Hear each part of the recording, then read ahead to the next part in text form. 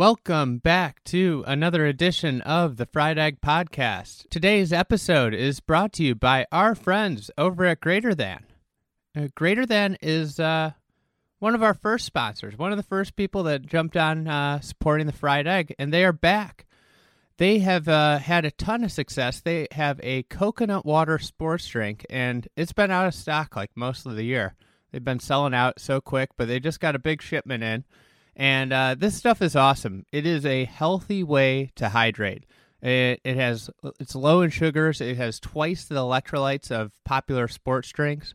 And it's just healthy for the whole family. So it's a clean hydration product, Greater Than. It's tasty. They have a bunch of new flavors. Comes in some new sizes. And great guys. They are big golf fans. So use the promo code FRIEDEGG. No spaces. Promo code is Fried Egg for 20% off your order. We are back with Geoff Ogilvy to break down what happened at Winged Foot this year for the 2020 U.S. Open. Obviously, it was quite the tournament. Bryson DeChambeau just was spectacular. Obviously, everybody's going to focus in on the long drives, but all in all, he was clearly the best player in the field, and he put on quite a display. So I was really interested to talk to Geoff about this weekend. Obviously, he had won the last time the U.S. Open was at Winged Foot, and it was a dramatically different style of golf. As a quick note, thank you all for those who entered the Victory Club giveaway of the tickets. We have winners. Eric Cubulus, sorry, pronunciation is not my strong suit. You have won 2 sets of tickets to next year's U.S. Open, and then Joseph Turan. So thanks to everybody that supported us and entered that and signed up for the Victory Club, and mark that the Fried Egg sent you there. So without further ado, here is Geoff Ogilvy. I miss a green, for example, I'm already upset. When I find my ball in the bunker, I'm really upset. And when I find my ball in a fried egg. Fried egg. The dreaded fried egg. Fried egg. Fried egg. Fried egg. Fried egg. Fried egg lie, I'm about ready to run off the golf course.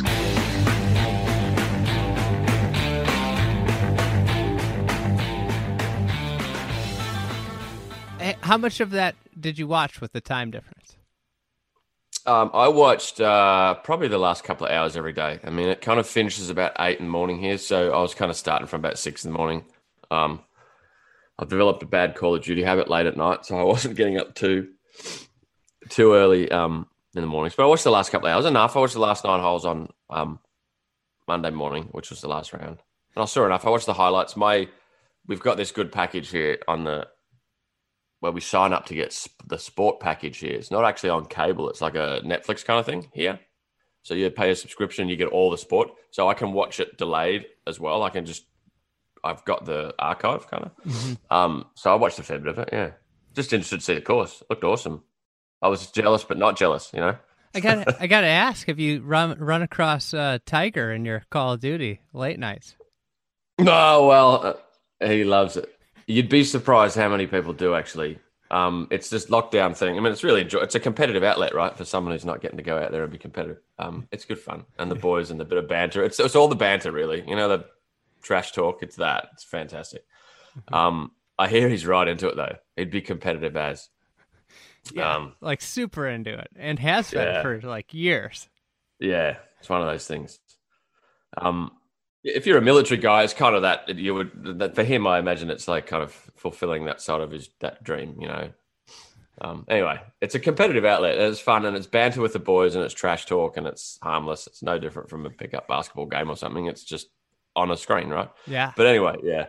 What did you think of the course? It looked really good. It looked nice, I thought. I mean, I thought, again, they probably set it up a bit narrow and stuff, but that's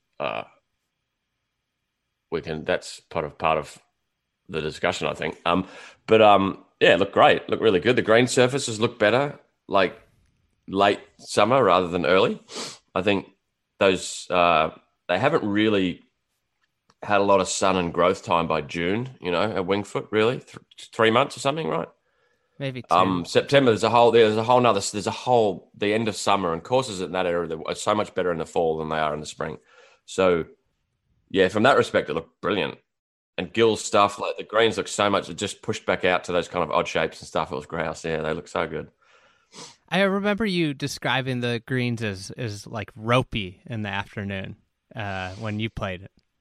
Yeah, '06 they were rough. I mean, it wasn't anything other than it was probably too early in the year for the greens to have 156 guys when they were rolling at 15 on the stem, like all the factors.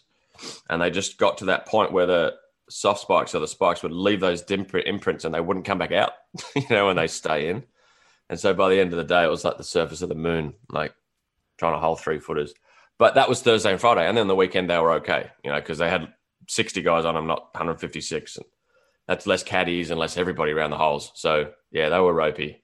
But that's a hallmark of a US Open, to be fair. Like, generally, most of them that they push them that hard, they look good from the edge of the green, but when you're actually down there, like, squatting and having a look in the shadows and getting over the little bumps and stuff, it's like they're rough at the end often. But that's part of tournament golf, I think. If people have played big tournaments, have often got like that, that the greens look almost, he's kind of killed them this week to test us this much. They get really dry and they just get all messed up by Sunday. And good putters hole putts in those situations, That putt that Tiger holed at Torrey, when you see the worm's eye view of that, that gives you an idea of what they can be like at the end.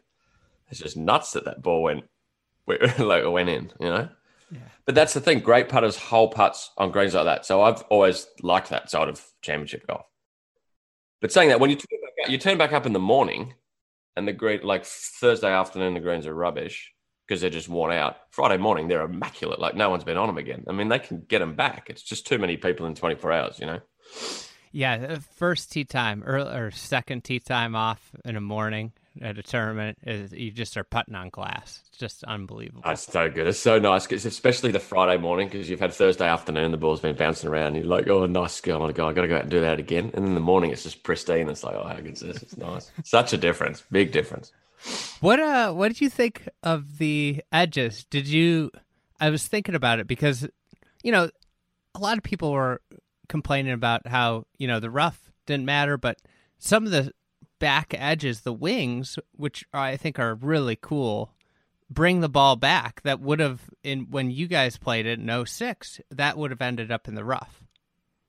Yeah, absolutely. I mean, the shapes of the greens are so cool that when you play it, you don't know, the drone footage is so good for that, to like expose this like square fronts and like straight edges and like weird little shapes and stuff. And I think you only see that on courses that have either been untouched from that golden age or they've been restored, right? And they didn't have like Mickey Mouse ear looking greens back then, with big circles. They actually just fit what they fit into the place. And sometimes they're really odd shapes and they're just so beautiful to look at because they're all different. Like if anything at Wingfoot, you've got 18 really different greens, but all within a theme, which is why a big reason why everybody loves it. To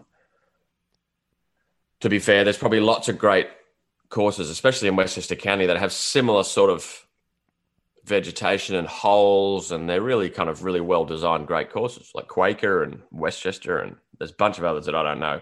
Mm-hmm. But Wingfoot's got a cool one. Like Wingfoot's got the greens, and that's just what elevates any course above.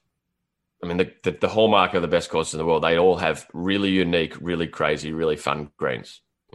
Be it Augusta, Shinnecock, National, Old Course, Royal Melbourne, Pine Valley. The greens are nuts, and they're really fun and they're really interesting. And Wingfoot's another one.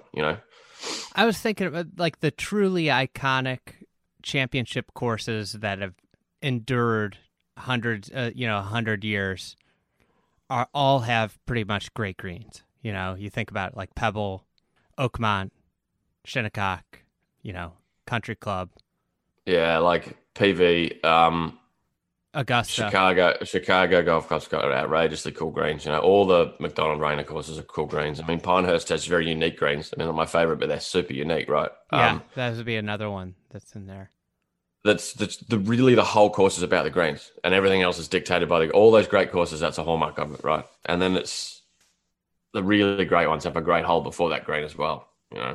But the first hole at Wingfoot's a perfect example of a nothing piece of land and a really great hole, because of one great green that was actually basically man-made at the end of a relatively flat piece of land. Like, it's outrageously cool, isn't it? So it shows you what a green can do, because you've played plenty of first holes that look like the first on the West Course at Wingfoot, but none as good as that as a first hole, really, because of the way the green goes. So I think it's just super important.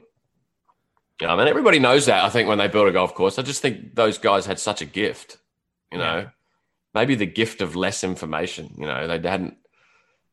They didn't have all these like potential things that they could do because of all the machines and the technology. They just kind of pushed dirt around until it kind of worked, until the water rolled off and the ball would stay on slopes and we could put some pins there and there and there and see what happens. And that looks like how they made it. They didn't go in with a plan. They just pushed dirt around until it worked. It looks like, and that might be a bit more organic and interesting. It's why the greens the last 100 years often look very similar. But back then they were all variety, right? Because they didn't have a system, like a USGA system to build a green. So they just kind of made it work in each spot, which might be a more interesting way to do it. I don't know. I think also the speeds that they built it for help, because they weren't. I feel like today everybody has to think about this, this is a pin position here, this is a pin position there. And when they built them, they could be a little bit more random and bold, because almost everywhere was a pin position when the greens were rolling, 6 or whatever. Yeah. Like you think about how many more pins would be on every green, but now people are like, okay, this is a pinnable area, and they start to think about it that way rather than I'm just going to build a really cool green and we're going to find out where the pins, we'll find the pins after we're done. That's true. Yeah. They build tournament courses, especially, they build with 4 pins in mind. Mm-hmm. They built 4 pins into their greens, which is exactly the opposite of, like you said, what they did. They just built greens, and you guys will work out where the holes go. Just work it out later on. You know what I mean? Yeah. Which is kind of really nice, And it that's makes really, more to be sense. fair, it does. And the old course was built in that fashion all the way through. It was just, we'll go hit off that direction, and then we'll keep going until we want to turn around and come back. And gradually, it kind of evolved. The bunkers were where the balls would all go down and muck all the divots, and like everything kind of just evolved into the right place. And the less humans try to manipulate, kind of the cooler it ends up, which is interesting. That's a deep thought that could be applied to the game. Well, that actually I think has a massive application at the moment, which I reckon I'd go into, but if you want. Go for it. Go into it. Well, the Bryson thing, right? I guess we're talking about the Bryson thing. Yeah. And the world of golf is going to react. Already did react pre-Wingfoot, but they're going to max react after a major, right? At like the change, and everyone's going to look at different sides of it, I think. The players are all going to be like, a lot of players are going to start copying the method, or the genius in what he does is the fervor he does it with, I think. It isn't actually what he works on, per se. He's maniacal. It's how he goes about it, and it actually keeps him present. Did you see him walking out he was on the last hole, winning the US Open by 6, and he's hit the fairway. He hit the fairway, didn't he, on 18? I think he hit. Or whatever he was doing. He was in the semi. No, he was in the rough. He was in the rough. Yeah, because he got up and down. He hit short of the green and got up and down from sort of not far from where I was. But he was looking at his yardage book for 200 yards off the 18th fairway. Like, he's winning by 5. He's not like talking to his caddy or how nice is this, we're going to win the US Open. He's like obsessively looking in his yardage book. And it got to me, it's like, this guy's doing this, whether it's on purpose or not, it keeps him present. He's not thinking about winning the US Open. He's thinking about the 5.5% whatever on the bounce off that side of that little hill. I'll have to note that for next time I come to Wingfoot. He's occupying his part of his mind that's usually worrying, that normal people are worrying about winning or losing, He's just so zoned in on his science that, that's the 18th, we won. You know what I mean? It's actually kind of genius. I mean, there's some guys like Dustin or Freddie who just stand next to the ball and wait for their caddy to give them a club. Kinda. I mean, not really. I mean, they're obviously thinking about it. Or there's the extreme end like Bryson. And I think if you're a guy like Bryson who couldn't stop thinking, he has to do it the way he does it. Otherwise he'd be off crazy. But that's my take on him. And I think a lot of people will start sciencing up and like fat grips and like put nets in their house and simulators and try to work on all the angles and numbers. And I think that'll be probably good for them. It's fine, but it'll mess some guys up, I think, doing the science approach. That's kind of the thing that I take away most from this is the stones on Bryson. I mean, he was a top 15 player in the world. He's making millions of dollars a year. He's got millions in endorsements. And he was for the foreseeable future going to make millions of dollars a year. And I mean, he completely overhauled his body in his golf game. Went crazy with it. And it could have not worked, and he could have been gone off the planet. Like, how many guys have we seen go off the, be never seen for 5 years if they go chase distance? And he successfully did it. But you were in that same position, top 10 player in the world. Did you ever, think about doing something drastic to your game like he did? There's a few moments I wanted to snap all my clubs in my bag, which would have been a drastic move. No, not really. It's amazing what he's doing. And look, historically, basically everyone who's ever done what he's just done has lost it, completely lost it. Like, never heard from again kind of thing. Anyone usually who chase distance, serious distance, as opposed to just letting distance be a byproduct of swinging a little bit better. It's that outright chasing distance is almost 100% of the time been a failure for people. So well done. Like, exactly what he says. Incredible. Hats off. And he has truly worked out the formula to play that setup, that style of setup, and you can't beat someone who hits it that far. Like, that's I think the interesting thing out of this, if you go all the way back, it'll be the talk about the effect and what about the equipment and blah, blah, blah. But if you go all the way back to Tiger winning the Masters in 97. Yes. And he comes out and he's off the old members tees effectively. I mean, they were just behind it was way shorter than on it in 97. It was 98. They put a bit of length on, and he's hitting wedges in and 9-irons in. I remember they showed the comparison clubs of him and Nicholas in 65 and him in 97. And they were a little bit different, but it wasn't crazy different. And then the whole world reacted to that tournament. It's like, well, we got to tiger-proof courses now. We got to stop this guy. He was the only guy in the field doing that, by the way, hitting wedges into 15 and 9. No one else was doing it. And he won by 12. There's always the best guy, right? Fine. But the whole world reacted by, for want of a better word, tiger-proofing. And look, distance had been evolving probably kind of in a linear fashion since the day of golf started, right? Gradually. And I'm sure the gutty ball made a bit of a bump and the steel shafts, and it was a bump. But generally from Bob Jones, at least till 97, it was kind of a linear kind of gradual thing, right? Yeah. A few more people go further, but it was pretty every year you came out, the new guy who was long, Tiger, that was, that's a little bit longer than Norman just did it. That's nuts. But it wasn't like this.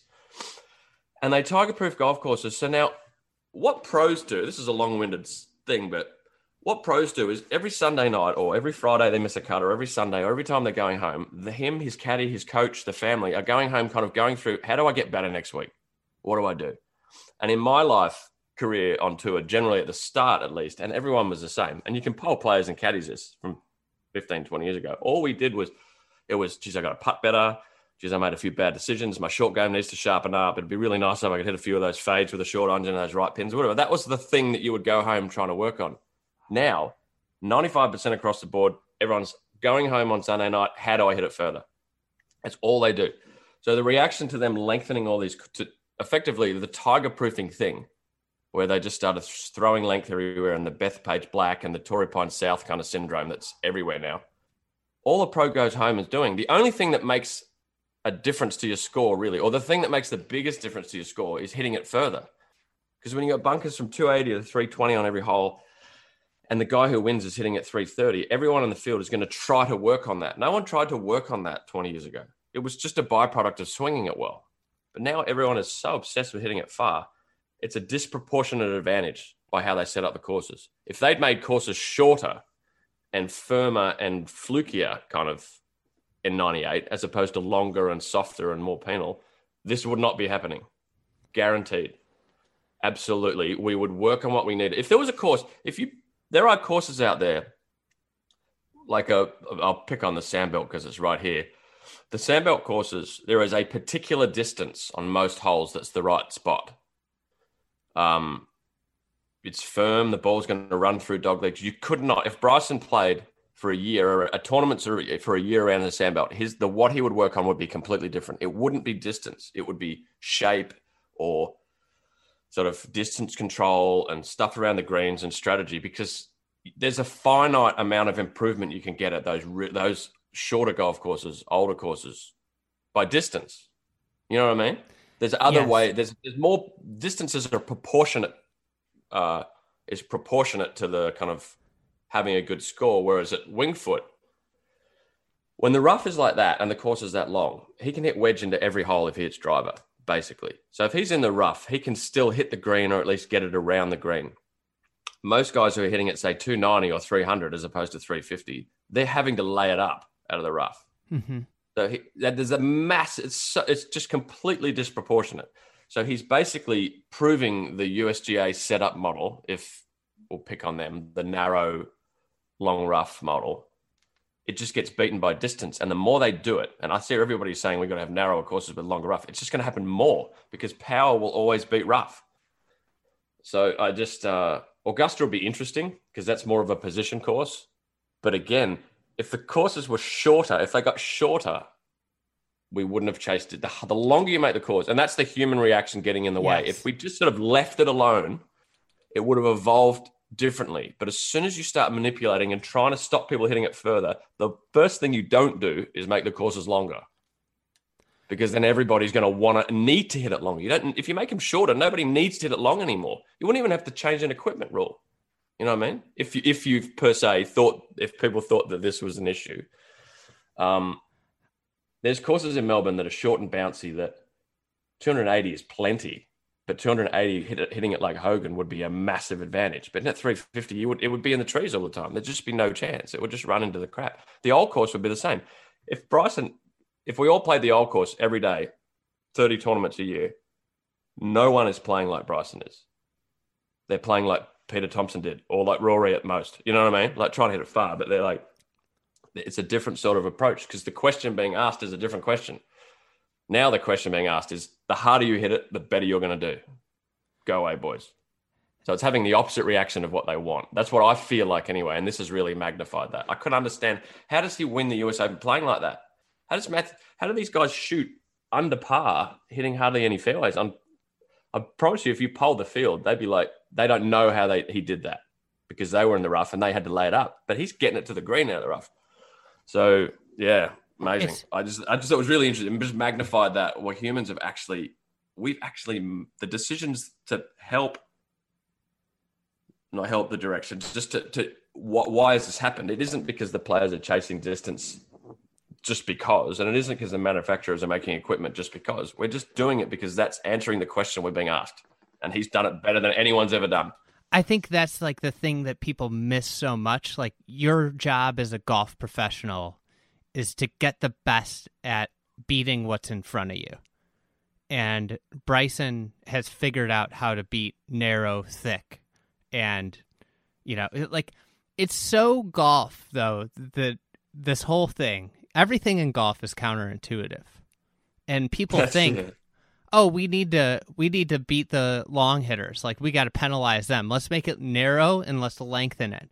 And all you're doing when you do that is you're just killing the short hitter, the short accurate hitter. Because out at Winged Foot especially, if you played great, you might hit 60% of your fairways as a short hitter. Like an accurate, you hit 60% of the fairways, 40% of the time, you've got a long iron into the green from 5-inch rough, which is a half-stroke penalty. You're dead. Yeah. So it's 7 holes, you're dead, and Bryson, it didn't matter as long as he hit it to the right side that let him have an open shot into the green. He knew it was so, what I wrote after was that the setup was extremely predictable and the rough being so lush, not necessarily like, you think about the rough, like if that was wispy, unpredictable fescue rough, or even that 3 or 4 inch rough that's super unpredictable, especially for a high speed player where you're really worried, is this ball going to jump? Is it coming out dead? Is it going to knuckle? And you don't know it. Getting that unpredictability is the only way in my opinion, you can really stop distance outside of going to something like you were talking about, maybe 6,000 yards, no par wide. Well, if you don't ask, I'm not saying all in all cases, but it's just an example of, like you said, it's the counterintuitiveness. Like, while they're hitting it long now, we better challenge them more. Well, with length. And if you challenge with length, it's just, we're just going to hit it further. And they're going to make balls and clubs that go further, and the pros are going to go home and find out devices and ways and eat more food or whatever it is. Which, if that's the question being asked, if that's the skill required, we're going to work it out. People are going to work it out. And they're going to do it better than you can imagine they do it, because that's always in athletics. People just advance the sport, right? That's always going to happen. You're right. Flyer rough would make a massive difference. Like true, fluky, crazy flyer rough. I mean, I'd like to see a bit more width. So they get so narrow US Opens that straight hitters can't hit all the fairways, and they lose their advantage because it's almost everybody's missing them anyway. They're so narrow. But flyer rough is you couldn't hit greens out of flyer rough at Wingfoot. There's no chance. Well, you could, but you couldn't consistently have a plan out of the rough because every lie would be different. It's so fluky, the variety that you were talking about. And if you misjudge one or two, you get in there the next hole, all of a sudden now you got doubt. Like it builds. And that's just, and I agree with you with the width thing. And you played at Chambers. If you drove it well out there, you could have every fairway, right? Absolutely. Yeah, you could hit every fairway for the week without being outrageously straight either. But hitting it in the right places wasn't super easy. And the ball, I mean, look at the score. That was single digits under par, wasn't it? That was not far from par. Mm-hmm. And the greens were really ropey. If the greens were good there, they would have been quite low. But the flukiness, the irony is, the flukier kind of the course is, in other words, the more variety and the kind of random bounces and different lies here and there, it actually ends up more fair, which is, again, one of those counterintuitive things. If it's St Andrews, the old course to me is the fairest course there is, but the kick on it is it's the most unfair course it is. But when you play it for a long time, you realize when you hit it in the right kind of areas with the right shots, you get good bounces almost all the time, but in the wrong areas, you get bad bounces all the time. You know what I mean? So it actually, it's a more interesting ask when there's width and firmness. It's a more interesting challenge. I mean, Wingfoot's it's a mint course, and set up like it was last week, it's still a cool challenge and it's fun to watch. But there's less dimensions to a challenge like that. If the deciding factor is going to be if you can hit at 350 and be really great out of the rough, and you can complete the hole around, if you're good enough around the greens, but 350. You're going to be fine. If that's the question asked, it just gets less interesting to watch. It'd be more fun to see Zach Johnson come up the last few holes against Rory and Bryson and him have a big advantage being the player that he is versus the big advantage that they have. Each one gets their chance, but they're taking the ability to compete in tournaments like that away for guys like Zach, by just adding so much length and so much long grass that it just gets really hard unless you hit it that far. I hadn't looked at stats. Zach Johnson picked up, I think, 10.8 shots on the greens last. I mean, like, maybe putted the best he's ever putt in his life and finished 12 shots back. Yeah, it was crazy. I mean, that's kind of where it's at. And so you wonder why the professional golf and the golf landscape will be less interesting if guys like him can't compete anymore. That guy's won at St Andrews and Augusta, and he was a really good weekend away from winning Wingfoot, St Andrews and Augusta. Can you imagine? What a career. But it's been taken away from him a little bit. He could absolutely still win at Wingfoot, but like you said, was he plus 10 on the greens? Plus 10. And he was 12 behind. What? So that's kind of explains the whole thing. That's a really interesting stat. I didn't know that. That's crazy. That's ultimately frustrating for Zach, Webb was plus 8. Webb's the same. I mean, what a player. You know what I mean? Top 5 player in the world, had no chance, and he had probably one of the best putting weeks of his career. Yeah, I mean, no chance I think is extreme. I think they could have won, but it was obviously clearly very difficult in the end. I mean, 6 under. missing a bunch, and then hitting low 20s in the fairways. Like you look at the numbers, and Rory's comments were like, "I just don't understand how this is working." Like he can't compute it in his head. The numbers don't. Bryson's it's so impressive what he's done. No one can work out why it works because it's just completely different approach. It's amazing, given how far he hits it. The accuracy is actually astounding. Because he's gotten straighter and he's gained 30 yards. 30 yards is crazy. I mean, if you get I know there's all this crap. Oh, we got the new ball, the new driver, and everyone comes, I got 20 yards this year. The new driver's nuts, you know. But no one ever actually does, because if they did, everyone would hit it 300 yards longer than they did 20 years ago. But he truly gained 30 yards, which is just, I've never seen anybody do that. And like you say, hit it straighter. So he can't really definitely hit a 20-yard wide US Open fairway, but he's good enough to hit it on the side of the fairway that he wants, like you say. And his depth of preparation is so amazing that he's probably worked out the areas of the rough that he can be in that are where his drive is going to be, you know. Or the rough on the right side's better because I can hit it out of that. The one on the left's really thick. You know, he would have gone to that level of stuff. And if you can hit it 350 and hit it within, I don't know, 10 yards of where you're aiming or something. That's just what an advantage, you know? Yeah. I mean, he said he heard that Phil and you talked about how good you guys chipped it before. So he also like does his homework. That's the thing you can't take away is, you know, frankly, he's outworked everybody else on tour.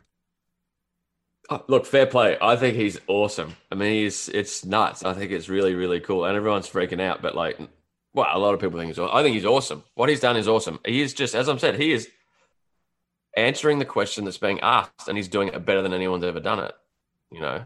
Like, and it looks different from how it did for the last 100 years. So people are flipping out a little bit. Like, as Tiger and Rory and Dustin, they're just kind of an evolution of Snead and Jones and Hogan and Nicholas and all. I mean, they're similar, but Bryson's completely different, right? He's like Dwayne "The Rock" Johnson and Mac O'Grady in one, you know. And it's like, what is going on here? If you had like 20 of them, it would be it's like NBA level body difference from normal society, right? Did you ever play with Mac O'Grady? No. The stories. I went down a rabbit hole one night on that guy. It's just unbelievable. Oh, he's a legend, yeah. I mean, everyone who's ever spent a bit of time with him loves him, though. They think he's an absolute legend of the game, you know. But just as nutty as Bryson, or more so, really. I mean, he's got his left-handed action, so he mastered his left-handed swing, so he could work on things, so he could apply them to his right-handed swing. I mean, that's next level, right? But he hit it really well, and he's still probably a lot of guys technical. Bryson and him would have I don't know if Bryson's ever talked to him, but they'd probably have an interesting chat, I reckon, those two. So here's something I pulled up because I just started thinking about the unpredictability, and I feel like the Open, that's unpredictability at its best, right? Mm-hmm. So the last 5 winners of the U.S. Open, their distance rank. Bryson 1, Woodland 13, Brooks 8, Brooks 7, 2016. Who was 2016? That would have been Brooks. Dustin second. Dustin, Brooks, Woodland, Bryson, yeah. And so then you go to the Open. We got 63rd in distance, which would have been, who was last year? Lowry.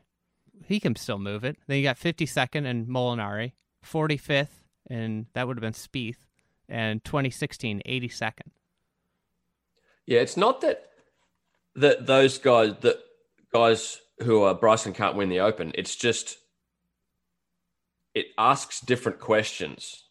You know, the question isn't the further you get it, the better you'll be. The question is be in the right position and the better you'll be. And in some cases, that's a really long way. In some cases, it's not. Whereas Winged Foot, or not picking on Winged Foot because Winged Foot's amazing, but that long, narrow USGA style setup, the traditional one, the further up the fairway you're going to be. The real question being asked is distance. Whereas at the Open, it's distance and other things as well, you know? So it's a bigger question, which Bryson, by the way, would work out. Like I think Bryson would be the best on any question being asked. It's just that And I love the way he's going about it. He's advancing the sport, and he's getting people to look at it different ways, and it's just nuts. But I would just like the question asked to slightly start changing a little bit, so the chase isn't just out and out power. It's better shapes and draws and fades and spin and flight and golf craft, as opposed to just out and out. I think distance is a great thing to chase, but I think it should be proportionately rewarded, not disproportionately rewarded. And I think it'd be a more balanced, fun game to watch because it'd just be more balanced. Augusta's held on to that too, where it's not dominate. Everybody talks about it's being dominated by power players, but you look at the last 5 years and nobody that's like bona fide power players won. Yeah, you can't hit it short and win there.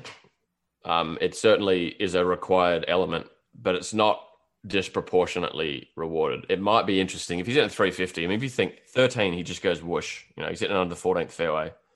11, he's hitting wedge in. 10, well, 10, he's got to see. 10, you got to hit it where you need to hit it. 9, he's on the upslope. 8, he's over the bunker. Yeah, it's going to make a difference if he can drive it well. It's different though. The question being asked after the drive, Augusta is very about being in the right position. You know, like Wingfoot's about being in the right position too, but they basically put grass over a lot of the good positions. Yeah, right? they tell like they tell you where this is the position you're hitting from if you want to be in the fairway. Because like you can't hit it to the side of the fairway when it's 20 yards wide. No, there is no side, right? You can kind of touch the rough on both sides almost. Yeah, it's Augusta will be interesting. I mean, he's got a massive advantage. I mean, if you think about 1, he can hit it over the bunker. 2, he can hit it halfway down the hill. 3, he's on the green he's less than a driver. You know, 5, I don't know. Maybe the new 50 can hit it all the way out there and hit it short. I mean, it's a big advantage, but there's a lot of guys who are really good at the Masters who have played a lot more Masters than him. You know, and the Masters, Augusta will always be that course where the 20-year Masters veterans will have just an advantage. Now, I've played with Freddie there when he was in his 50s. It's just nuts how well he plays that course. Like, it's just crazy. No matter how he's hitting it in spots where he can have a chance, you know? And so Bryson, I don't know. You can probably science that a little bit, and I reckon he'll do really well. No greens books. Yeah, no greens books, but that's fine, I think.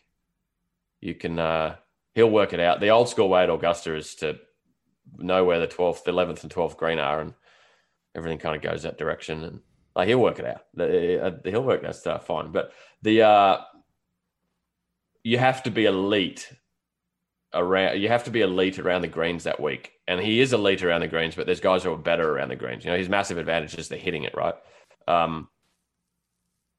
And look, he hits it long, but he isn't at Augusta. It's not like if he misses a fairway at Wingfoot, he can hit a wedge on the green. Even Rory and Dustin, maybe they got an 8 iron, and maybe that's just a layup. You know what I mean? Or not hitting it on the green. They're missing the green and then trying to get them down, whereas he's hitting his wedge out of the rough on the green. Augusta, 8 under wedge isn't as different because if they'll both be on short grass, you know, and if everyone's in the rough all week, the most powerful guy wins, period. That's always going to be true, I think, as long as he's a good, if all other things being equal, like all other things being equal. That's why Seve wanted courses only rough, right? Yeah, he would have won every week. It was all rough because he was in there all week. But power, yeah. I mean, Tiger was miraculous. I mean, great players have always been powerful and great out of rough, and Bryce has just taken it to another level a little bit. Plus, he hits it so straight. The Masters will be really interesting, actually. It asks a different question than Wingfoot does, but he'll be all high and up and about, and he's clearly the best player in the world when he, like, certain weeks when he turns up, you know. What were you guys hitting into 16? I know the wind might have been different. Oh, I couldn't understand it. He was like where he was driving it. Like, that's where I would be laying it up to if I had it in my rough. Like, that was, I think in 06, that was 496 as well. I think that was the longest par 5 we'd had in the US Open. Par 4 we'd had in the US Open to that point, 16. And now there was 3 or 4 long. There's been plenty like 520 and stuff, but it was really long. I don't know. I mean, it would have been a 6 iron after smashing it, you know. It would have been a 200-yard 6. It would have been 300 yards that rolled out 30 and hit a 6 iron in. But if you missed a fairway and you kind of necked it a bit, it would have been 225 out of the rough. Yeah, that was a long hole. A 9, hitting wedges and 9 irons and a 9. Oh, what? Like, what?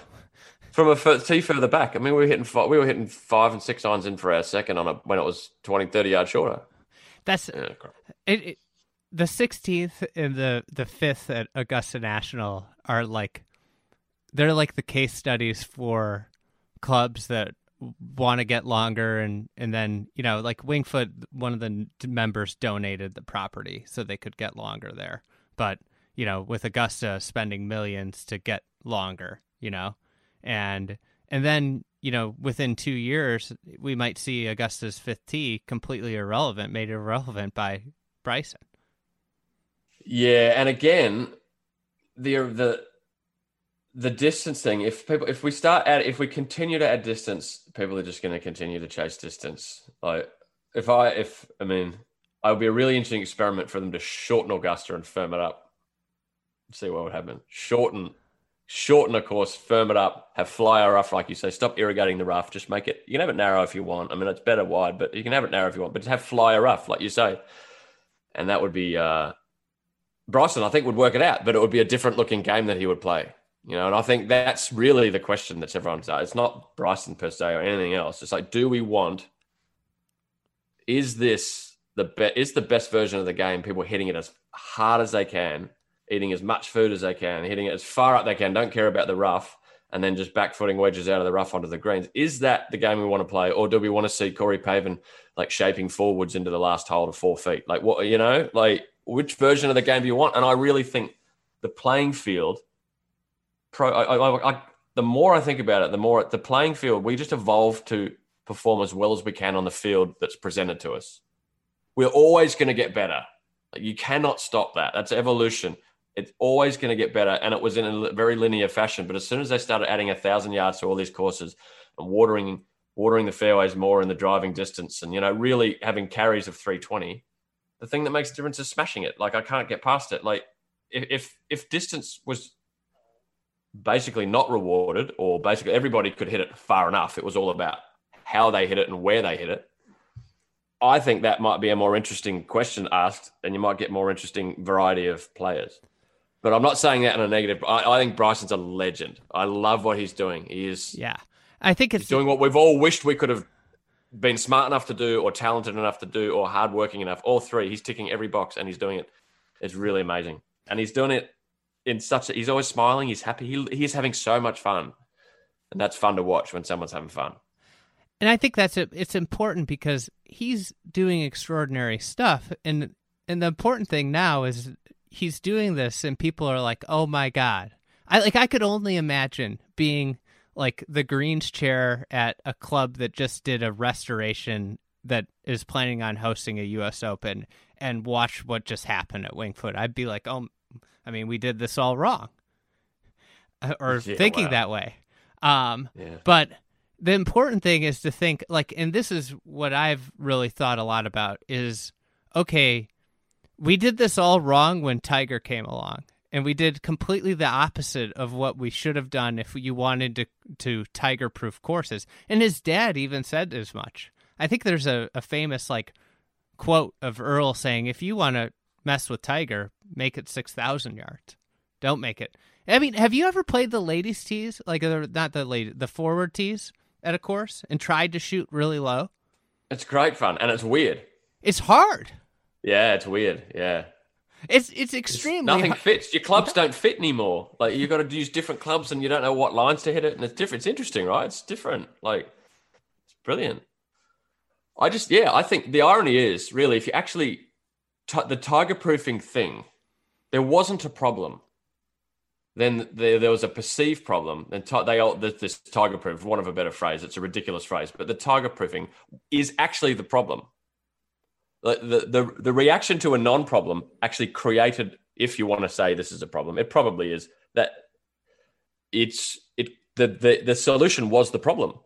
That's the irony. Like, that's the frustrating thing too. It's like, well, if you just done nothing and just let Tiger be Tiger, golf. I mean, Bryson might still be the best golfer in the world, but it would look different. He would be a different looking golfer. You know, if the courses were 6,700 yards, they were firm, there was fly rough. It was a different. All right, we're going to stop challenging on distance. We're going to find other ways to challenge these guys. So if you can hit it up to, because look, 300 yards is elite at any level, right? Like, well done. You shouldn't have to ask The reason golf is so enduring is it asks a lot of different questions, and there's a very broad skill set required. Now there's less. There's less of a skill set required. It's more predictable. Yeah. And so you're just going to end up with golfers who Bryson has just absolutely mastered the number one skill that gives you just a massive advantage. And he's done it completely, as I said, like hats off. It's awesome. I wish I could have done the same thing. But if the questions being asked were different questions, he would have answered those better than everyone else. And is that a better looking game? I don't know. Is that less scary for greens committees and stuff? And look, another thing is too, is this golf mentality historically, people have cared about par. Like, what does par even mean? Like, it's a line in the sand. It's actually irrelevant. It's just it's a measuring stick. It just makes it easy to measure other golfers against other golfers during a round. You don't say he's had 16 shots when he's walking down the fifth hole. Like, he's even, right? That's easier, and that's a better. And it's nice to have like a benchmark. But they didn't like make par in the 100 meters at like 10 seconds and keep making the 100 meters a little bit longer, so they always ran 10 seconds. So now it's 127. Like, what are you doing? It's just people get faster. Like, if people shoot lower scores and go, well, that's cool. It's still something. Everyone in golf is obsessed with shooting lower and lower and lower and lower and lower. And yet at the top end of the game, they've said, no, we're stopping scoring right there. So it just gets distorted and weird, the setup at that level to try to dictate a score. And they can say they don't do it as much as they want, but everybody does it in some ways. And I think that mentality, again, it has the opposite effect. Like like Dustin, I mean, Boston's a mint course and a really fun course to play, but they've piled all sorts of distance on that. And it's 30 under par. Like, you can't do it by distance. It's just, you can't. It just doesn't work. And it's just a less interesting version of the game to watch if it's just a flog show. That's my position. Did you see that shot that Rory like duffed into the water at Eastlake? Oh yeah, yeah. Everyone who's played at Eastlake, everyone thinks he's topped it and stuff. Nah, that rough is so deep and so thick. That is gnarly. Most guys in the field, when they drive it to where he did, or in that rough on that hole, there's a massive decision to make. It's smelly. It just didn't look. It looked pretty funny on TV. Though. One of the things that golf has, every other sport, like what you were just talking about, they've gone through these innovations. Like NBA, they're shooting more threes than ever, but they have defenses that respond to what the offense is doing on a court that doesn't change, or tennis, or baseball. Like, everybody adjusts. Like, the baseball's got the switch. Like soccer, they've innovated different offenses, and then the defense responds to it. But the field never changes. With golf, the weird thing is nobody's playing defense except for setup, and setup's just been essentially aiding the offense. It's like, if you like the analogy with music, like at the moment, the best golfer is the guy who hits it the hardest, basically. It's like the best band is the loudest band. You know what I mean? Like, the best concert, I'll pay the most money to go to the loudest concert. Like, what do you mean? Like, it's that though, right? It's like, loud is really important in music, but it's proportionate to the quality, to everything else. Like, golf is just, like, it's just gone too loud. I'm not going to that guy unless he can hit at 320. He's crap unless he can hit at 330. Like, that's kind of what's happening. And, again, it's fine, and I understand why it's got there. And there's a fear. You don't want pros to just be flicking 60s into every hole. And I don't think you could evolve the game. You've got to evolve the game. Just let it evolve. Let's just let it shape out, and let's not covet power as the only thing. Like,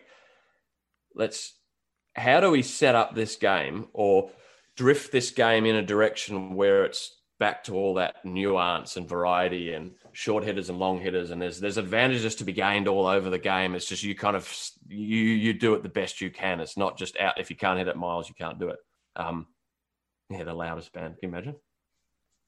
I think golfers are starting to notice this stuff, because we saw in December at the President's Cup, I mean, within 10 minutes of the first tee shot, you realize, whoa, distance isn't the most important thing. You just watch him play that first hole there, and it was like, whoa, you don't want to drive it all the way up there.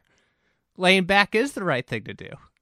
Well, it's a bit like 10 at Riv. 10 at Riv has become a better hole now that people can hit it past the green with a driver. You know what I mean? Now distance doesn't matter. Now everybody can get it there. Now who plays the hole the best? I mean, so you can't have 10 at Riviera everywhere, but you can kind of understand that the principles that brings out would bring out a really cool game if you had that 18 times, you know. And Royal Melbourne really, and a lot of the great courses, Royal Melbourne and the Sandbelt are very limited on land, so they can't really make it much longer, and it's always firm and running. But yeah, Royal distance is a distinct advantage, but it's proportionate to all the other skills required. You know, you can't just out and out just hit driver on every hole, because you're just going to run through corners and run it into crappy rough and trees, and so you start hitting the clubs. Look, if the tour was around Royal Melbourne every week for 30 weeks, it'd be like the old course thing. We would all start. I would drift back to Titleist and say, "Hey, I want a ball. I need to spin it a bit more from inside 150. You know, I mean, I really want to be able to hold that shot up. I really want to be able to move it in the air to get it back to those right pins." And over 10, 15, 20 years of that, it would evolve back more into that direction. You can't just every rule change they make is annoying and it doesn't work. Like the groove thing didn't work. All you do the is putting thing just drove Bryson to anything. the arm lock. You know, like it forced him to find a differve way because he didn't want to do it. Probably a better way. A better way. I like how he puts. I think it's a good way to putt. I've lost the train of thought. Yeah, it's interesting. Yeah, it's just the Titleist the equipment manufacturers, like with the groove thing, they change the grooves. All it makes them do is spend a lot of money on making better grooves, which they wouldn't have done if you hadn't changed the rules. Not as much. So they all put all this deep research in, and now we've got all these scored faces and all of these things that are within the new rules, but they actually spin more than they ever did. So stop trying to stop this technology thing and actually just ask a different question. So technology will chase different things. You know what I mean? You can obviously have rules in place. You can't have crazy grooves and all that. But what I'm saying is we're only going to evolve and play and answer the questions that we get asked. It's just ask a few different questions, I think, and for a long period of time. And there should be a place for events that power is reward. There should be power events. And maybe 100%. Maybe the U.S. Open is the power event because the Masters and the Open champion. But it's not about hitting fairways anymore. That's very clear. What you just said reminded me, Garrett Morrison, our managing editor, did this documentary podcast series on the ball. Mm-hmm. And John Lowe, you know, he was the big fighter of the gutty ball. Not the gutty ball, the Haskell. Mm-hmm. He because, you know, distant explosion. And he fought, and he got the manufacturers to agree on a certain spec. And he thought he won because he said, "Oh, they're not going to design anything that goes further because I've got them on the specs." And then I think within a month of them agreeing to these specs, they released a ball that went 20 yards further. You can't do it that way. It just doesn't work. People are smarter than that. People are good, and that's what people say is. They've got restrictions. They can't. It's like every driver goes further because they figure something out. They optimize it in a different little way. Yeah, and they figure it out and they say, "Oh, we're at the limit now. We're at the limit." No, we're not. They can just keep finding a way. They'll just find a different way. No one could have pictured what Bryson's doing, you know. And he's about to go to a 48-inch shaft, and he can work that out. He's going to hit at 380. It's going to be nuts.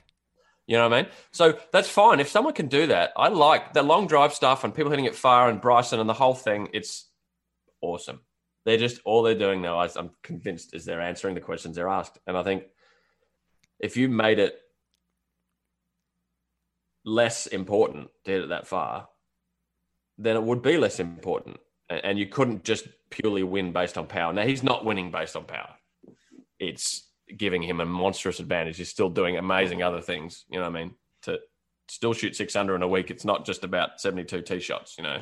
But it's not what he's doing, it's the style that he's doing it in. It's just been more attractive to see, you know, the odd 3-iron every now and then with a bit of shape, or just half shots and just nuance and just different stuff, just not the same game plan on every hole. You know, I think. Less formulaic. And the only way you do that is to trick people, ask different questions, or ask more than one question on one course. That would be, you know. I think you see, like, Harbortown, he had to play a completely different style there. You know? Absolutely. If we played Harbortown, as a perfect example, if we played Harbortown every week in every tournament, there's no chance anyone is playing golf like that. There's no chance because you just couldn't. You can't do it. You know. Webb Simpson so he would have be worked the best out. He would player have done in the world. Yeah. So it's and good, and the variety is good. You want to have your Torrey Pines South, where someone like Bryson and Tiger and Dustin and that at Torrey Pines South, it's they're just mega advantage. Or Beth Page, you know, and I like that test. But if it's every test is that Beth Page Black Torrey Pines South style test, really long, just a brutal grind of long irons and stuff for most of the field all week. Golf is just going to get longer and longer. People are just going to hit it further and further. Like, it's just all that's going to happen. Say you're setting up Torrey next year, and you don't want it to be a distance fest. What do you do? I turn the sprinklers off about 2 months before the tournament. But no, its firmness is really, really important. Torrey in 2008, by the way, I think was one of the better setups I've ever played in the US Open. That was a brilliant US Open. The Kikuyu rough and the graduated, the Kikuyu stuff, it kind of sits on top, like on a, like it's floating on all this kind of thatch of grass. When I'd grown up with a bit of that in Melbourne, so I kind of knew how to handle it. But if you go one groove high, you go a little deep on that, the ball goes like Rory's did at Eastlake. It goes nowhere. But I kind of liked it because it gave someone who worked out how to hit at it. There was a skill. It wasn't a power question. It was a skill question out of the rough. It's always a skill question, but you know what I mean? It was more about the art of hitting it out of that lie. Like you say, like a flyer lie is the same. Than it was just out and out. Whoever's the strongest can hack it out the most. And I liked that. And it was brilliant weather. Those West Coast Opens, they're like 78 degrees every day and sunny, you know, and you'd have the storms and you'd have crazy wind. And I would just go firm. The firmer the better, really, and unpredictable rough. And just have at it, boys. Like, if you go low, you go low. Like, what's the difference, you know? And I don't think the score, I think, is one of the issues. If we just let people shoot what they wanted and just set up courses, how do I find the best player who has the biggest toolkit and who's bringing more skills to this tournament? How do I find that guy, you know? How do I test him mentally? How do I test his accuracy, his shaping, his short game, his ability to make good decisions, hit it straight, hit it long? I want to ask all those questions, you know, and find the best player there. And if it was that, and whatever he shoots, you know, then I think it's be an easier way to set up a course than trying to dictate a score and then working out how you're going to get them to do that. What would be a score winner at Royal Melbourne? Because I think everybody that watched the President's Cup, they watched it and they were like, oh my God, Tiger's the best player in the world. Royal Melbourne, yeah, well, he clearly... He had all the shots. It was a question that only he could completely answer, you know. With 24 of the best golfers in the world around, he was head and shoulders above the rest, you know, because it was asking, I mean, it was asking tough questions and he had the answers. I don't know. Look, if it was windy, it would be single digits. If it was dead still, I mean, Ernie shot 60 there 20 years ago. So on a dead still day, and he had a freaky day, like, it can be done. It's like the Masters. It's similar to the Masters. It's probably not quite as difficult as Augusta now, but it's similar. You would spread the field. You might get 14 or 15 winning it on a normal weather week, and you would have 10 under being third. You would have 5 under being 12th. You know what I mean? It would spread the field. It's just interesting. Yeah. And this is not a negative thing. Everything about this Bryson thing is amazingly awesome. I just think it's interesting that it's a reaction of the reaction of golf in general, of lengthening and toughening and tiger proofing, was to prevent this day. And it actually sped it up and made it happen. That's what I find so funny. It just actively promoted it, you know? Yeah. It's and obviously Tiger, one of the things he did, he brought a ton of money in, and anytime a ton of money comes into a sport, you're going to get more athletes and more interest and participation from young people because of the money that you can earn in it. Absolutely. Tiger, what a change. Yeah, I mean, yeah. Yeah, he brought so much money, and he made it cool too. Like when I was a kid, golf wasn't that cool. Yeah. I didn't really tell all my mates at school I played golf. I kind of just played golf on the side, and then later on they said, "Oh, you play golf? That's cool," But now it's like it's cool to be a golfer when you're 7, and wear like tour golf shirts and Titleist hats and stuff when you're 7 down at the range and hitting balls with a TrackMan and stuff. I mean, that's like a normal thing now, and Tiger absolutely made it cool. So you think Bryson's going to win at Augusta? History probably says no, but I wouldn't be surprised. I wouldn't be surprised. But look, it's only 2 weeks since. I mean, 3 weeks ago, who's going to beat Dustin playing golf? You know what I mean? Like it changes. I mean, this is just it's just one thing. But DJ doesn't do as well at the Masters as he probably should. I feel he's not as should as you would expect. As you would expect, should's a ridiculous way to say it. As you would expect, Masters is a different animal. Like there's a mental question asked at the Masters that's unique to the Masters. It makes you nervous, the course and the tournament and everything, much more than any other tournament. And I think it still probably does the best of all the big tournament venues, regular tournament venues, of giving you a variety of leaderboard and interesting names across like generations and stuff. Now, you always get a couple of young guys. You'd always get that 47-year-old guy hasn't like competed anywhere else for a while, but he like does well at the Masters. He's up there and stuff. That wasn't going to happen at Wingfoot, right? But at Augusta, that can happen. So it's one of the harder tournaments to predict in the world, probably, Masters. Yeah. It's always a big name, but it is random. And I think people have been lured into thinking power is like the only thing that matters. And everybody's, and I think lately they haven't all been power players, which is the interesting thing because everybody's long. What's a power play now? What's a power play now? Exactly. Yeah. Like, the average PGA Tour player averages 296. It's insane. If you can get it to 2 and 15, if you can get it to 15 and 2 with a mid iron or like a 4 or 5 iron, you're long enough at Augusta. You don't need to be much longer than that. You know what I mean? That's very long, to be fair, to hit 4 or 5 iron into 15. But if you can hit it that far, you're all right.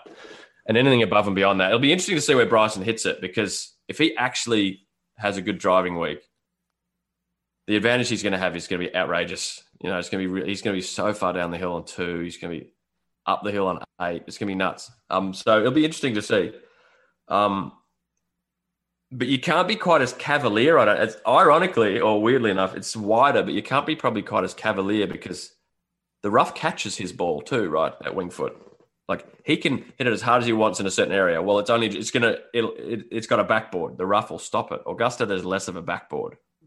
It'll keep rolling a bit. Like 14, what's he going to do? And it's just going to go into the right trees, and he's going to have to shape one around the corner. Or there's a few other questions asked. I don't know. We'll see. It'd be fun to watch. It's going to be a good tournament. I mean, what a golf season, hey? Like considering like when everything was getting cancelled in March, it's like, oh, what a disaster it's going. We actually had a real golf season, a really cool. I mean, it's been amazing. Yeah, it was cool seeing Wingfoot without fans. I know that the fans would have added something, especially on Sunday, but that was the other thing. The rough caught everything around the greens at Wingfoot, and I think that was something that if it had been shorter rough, even the ball rolls a little further away from those greens, or it would have been. I mean, you imagine having to hit a 15-yard shot left of some of those pins, like you short side yourself and you're down 15 yards away, having to hit back to those greens. It'd be disaster. Yeah, like it would be really interesting to see short grass all over Wingfoot and just see if you had everything else the same as last week, but no rough and just short grass everywhere, what would the score look like? It would probably be lower, but I don't know. It'd be interesting. If balls would like one bounce over the back of the green and go 20 yards as opposed to be a foot over the back, like you said, there's maybe some smelly chip shots and stuff on some of those greens. But one bounce it over the back of the first green and it's 20 yards over the back. Well, you're not getting that shot on the green ever. But in the rough, it's only 1 yard over the back and you can kind of just flop it out, I don't know. All that stuff's just just variety, right? On that sort of level, I think. I was talking to Zach Blair about fairness and how nobody would ever say Winged Foot's unfair. And his theory was that because there's rough everywhere, nobody will ever say it's unfair. But at Shinnecock, people will say it's unfair because the ball, they hit a good shot, it misses, it goes over the green, then it rolls 25 yards away. And while it's rolling, there's this psychological thing that takes over that the player just starts to think, God, this is so unfair. Do you think that's true? Well, unfair in that context is a synonym for difficult, right? And at some point, players, it's different and difficult, and people don't like that. Yeah, I agree completely. I think you can't say enough about firmness, and Shinnecock always plays firm in that tournament, right? Firmness and the ball not being done once it lands on the ground. The more it does once it lands on the ground, the more interesting golf gets. Absolutely. Because the shape matters, the flight matters. You can't just fly it in the middle of the green and know you've got that kind of rough at the back to just catch it from going down the hill. You've really got to, it just kind of amplifies mistakes, firmness. Soft conditions and rough, dumb them down. Turn them, what's the opposite of amplify? I'd say dull, subdue soften. Or dull, yeah, soften, yeah. Like it's, I think, yeah, for sure. Winged Foot is completely fair. Shinnecock's completely fair if you hit the good shot. I mean, it's probably not when they're rolling at 16 on the Stimpmeter, but rolling at 11 on the Stimpmeter is like the fairest course there is. It's just really hard. Yeah, that's the thing. I think they had the firmness last week. If the ball just rolled, if they had more places to go, I think then you might have seen Bryson still probably wins. He did everything better but I think you would have seen more guys with a shot, more styles with a shot, really. And people will say, yes. "Oh, Zach Johnson finished 8th. He had no chance." No, it's not about the Bryson win. I say Bryson wins around anywhere at the moment, probably. Yeah. But it's the style of golf that's required is maybe less interesting than if you have a setup that lets Zach Johnson compete with Bryson, and everyone in between. Yeah. It's just a bit more interesting. It's just fun. It's a fun period though to see everyone's reactions because I think all the players are going to go home and they're all going to be starting to read physics books. A golf machine might sell a few copies. You know what I mean? I think they're going to all hit the gym. They're all going to hit the gym and they're all going to start eating, and it's going to be interesting to see the reaction. It could ruin some people. Yeah, as you were saying too, no one's ever done this and actually made it work. And he's actually made it work. So it could be a recipe for disaster for a lot of people, Because he's unique, such a unique human. He's such a interesting guy. As I said, talk about attention deficit disorder. I mean, and his mind is a million miles an hour. He needs to distract his mind kind of thing when he plays golf. As I said, for 100 yards up the 18th, he's winning the US Open. I couldn't understand. All he was doing was numbers in his book, walking up the last fairway. This is now, if you've ever got a time where you can actually put the book down, is now. But he didn't. But what it is, it struck me as this is a way he keeps himself occupied so he doesn't think about all the bad stuff that most people are thinking about that can happen in a situation like that. He's like, wow, the temperature's this and the ball went this, and he'll note it down and he'll put it in his little thing. So he's distracting himself from the fact that he's actually has to win the US Open on this hole. I think it's genius. Or just, it suits his personality. So I'm saying his approach. I don't know if it would suit everybody's, but it's perfect for him. Hey, tell me about, I'm going to change the subject. I've seen some videos on Twitter, Sandy Links, where you grew up playing. Oh yeah, mint. Yeah, Sandy's cool. It's right next door to Royal Melbourne.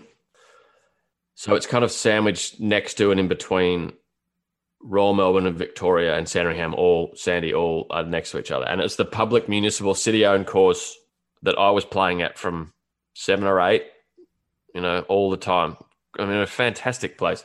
But it's always been a proper muni in that they spent the bare minimum, not much staff, but it was a great, it actually historically, way back before there was player dining and stuff at tournaments, which is not that long ago, in the 80s and 90s when I was watching golf tournaments in Australia, the pros would all come play at Royal Melbourne. They'd all just walk across the road in their FootJoy Classics and walk up the drive at Sandy because the food there was better, than in the clubhouse. So cool. Anyway, so it's kind of got a part of a history. Yeah, Peter Fowler and Peter Senior and all these old school Australian pros. And Norman used to go over for lunch at Sandy, like it was the thing. But anyway, Royal Melbourne got the lease. These things are operated by a leaseholder. The city doesn't. The city gives somebody the tender or whatever, and they operate it. So Royal Melbourne got the lease for 50 years, about 10 or so years ago. And them and the PGA and the Golf Australia, who's our USGA, are kind of centralizing there. So they put this massive multi-million-dollar project to build their headquarters there and a driving range. And so the driving range ought to be the home of like the elite kids, like the and Golf stuff. Australia kid. Like all that stuff. So yeah, it's magic. So they kind of lost 2 holes, and so they had all these ideas about they lost 2 holes, so they had to work out: do we want to have a 12-hole course and a par 3, or blah blah blah? But no, they wanted 18 holes, so it's going to be 18 sandbelt level holes. But I don't even know the distance, but it would be in the 5s at the most. But fantastic, so much fun. I mean, what a place to learn how to play golf. Brilliant. And Royal Melbourne looks after it. So the superintendent staff, the ground staff at Royal Melbourne, they're going to maintain Sandy. Same greens. So cool. Sutton's mixed bent greens, the same sharp edges, the proper sandbelt bunkers, the whole thing. Yeah, it's really, really cool. You guys, and it's going to be a $40. Right? It's going to be a $40 game for everybody. It's going to be brilliant. Yeah, we've done it. Yeah, Michael did it mostly. Yeah, it was his little baby. Yeah, it's been brilliant. Yeah. And it's so neat that the club. You imagine if in every city, like the big club in every city had their muni that they had the lease at, and then the state golf association worked out of there. How good municipal golf would be. Yeah, I mean, look, it's showing. It's going to be good here too, because it's kind of showing. Muni golf has always been like low budget, bad. Just come up and like pay a bare minimum and play around a golf around a crappy place, but it's all about just being with your boys, right? And the dress codes being sensible and stuff. But there's no reason it can't be a great course, right? And in great condition. It's just, especially in Melbourne, like here, where it's relative to a lot of other places, relatively easier to keep it in great condition than in some climates. It's a perfect climate. It's right next door to Royal Melbourne and Victoria. I mean, it's like grass just grows nicely. It's just one of those areas.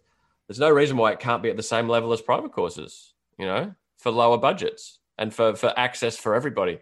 And if I was a beginning golfer, you're just more likely to continue the game if the courses that you play are nice. You just are, because it's just, that was nice. Let's go do this. Grass is lovely, isn't it? All that stuff. And like, you just get more into it, and you become and if the course asks you interesting questions, and it's just a big fun field. It's not built for Bryson, it's the opposite. It's the anti construction. It's like, this is the course for all.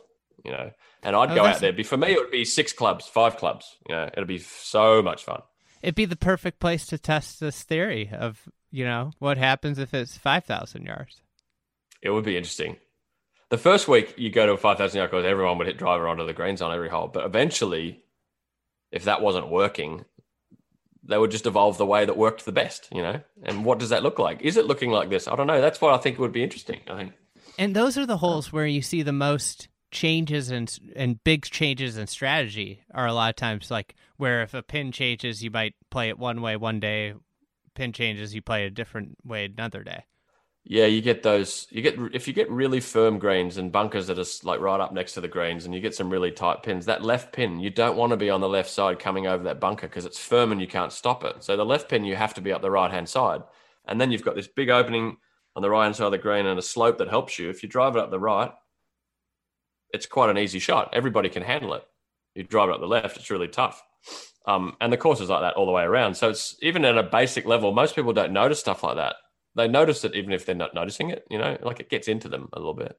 Oh, you go up the right on the 4th and you go up the left on the 5th, and the pins move. So I think I have to go up the right today on this hole, I think they eventually figure it out too, That's the thing, is even if they don't, like, they can't do it and dissect it the first time, eventually if they put, if even a regular golfer, like I played Pinehurst number 2 with these like regulars, and I watched them play, and it was just unbelievable. Like like you get paired with 2 randoms and you're not sure, but like, this guy would hit it short left on on one hole on 8, he didn't even try and hit the green on 8. He hit it to short right, so he could chip it right up the hill. It was just unbelievable to watch. Yeah, and the guy wouldn't have known if I said, "Hey, can you dissect this hole somewhere else?" He wouldn't have a clue. But he figured out how to play a golf hole for him. And he was a 25 handicap older guy that hit it low, and but he figured out how to play Pinehurst number 2. We're always going to gravitate to the path of least resistance, right? Whether we know or not, we're always going to go to that. Gravitate to the way that works for us the best, whether we know we're doing it or not, because that's just human nature. We find the easy way. Yeah.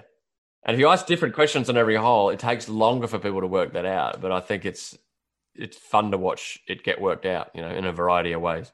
And that would be the way you tie it. Like, everybody's complaining about, it's unrelatable. But all Bryson did was he found the path of least resistance for himself. He's found the line of charm, which is now not the line that used to be, the line of charm has changed and he's found it.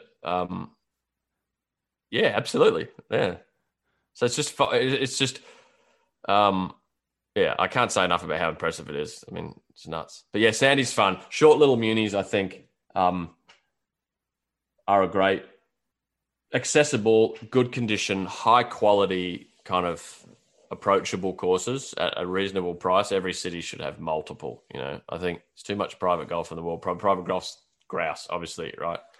But some of the best courses in the world are effectively like public access courses, Yeah. And but the trouble is they're either crappy condition and crappy, or they're Pebble Beach and they're $500. There's less middle ground, and I think that what a service to your citizens if you're like a city or a state that you can provide public playing fields that are great for people to play the sport. What a great addition to a city, and Sandy's is a sign of that. They're disappearing all around the world, and this one's actually improving, which is a nice sign. Yeah, that's great. All right, we're wrapping it there. We've exhausted the subject matter. So yeah. Thanks for coming on. I'm sure it was pretty cool to watch U.S. Open at Winged Foot, and we'll hopefully talk to you soon here. Yeah, I loved it. It was great. It was. I wish I could have been there, but I wasn't going to be able to compete with that at any level if I was playing. So it was fun to watch from here for sure. It's all right. Talk to you soon. All right, good stuff. Cheers, man.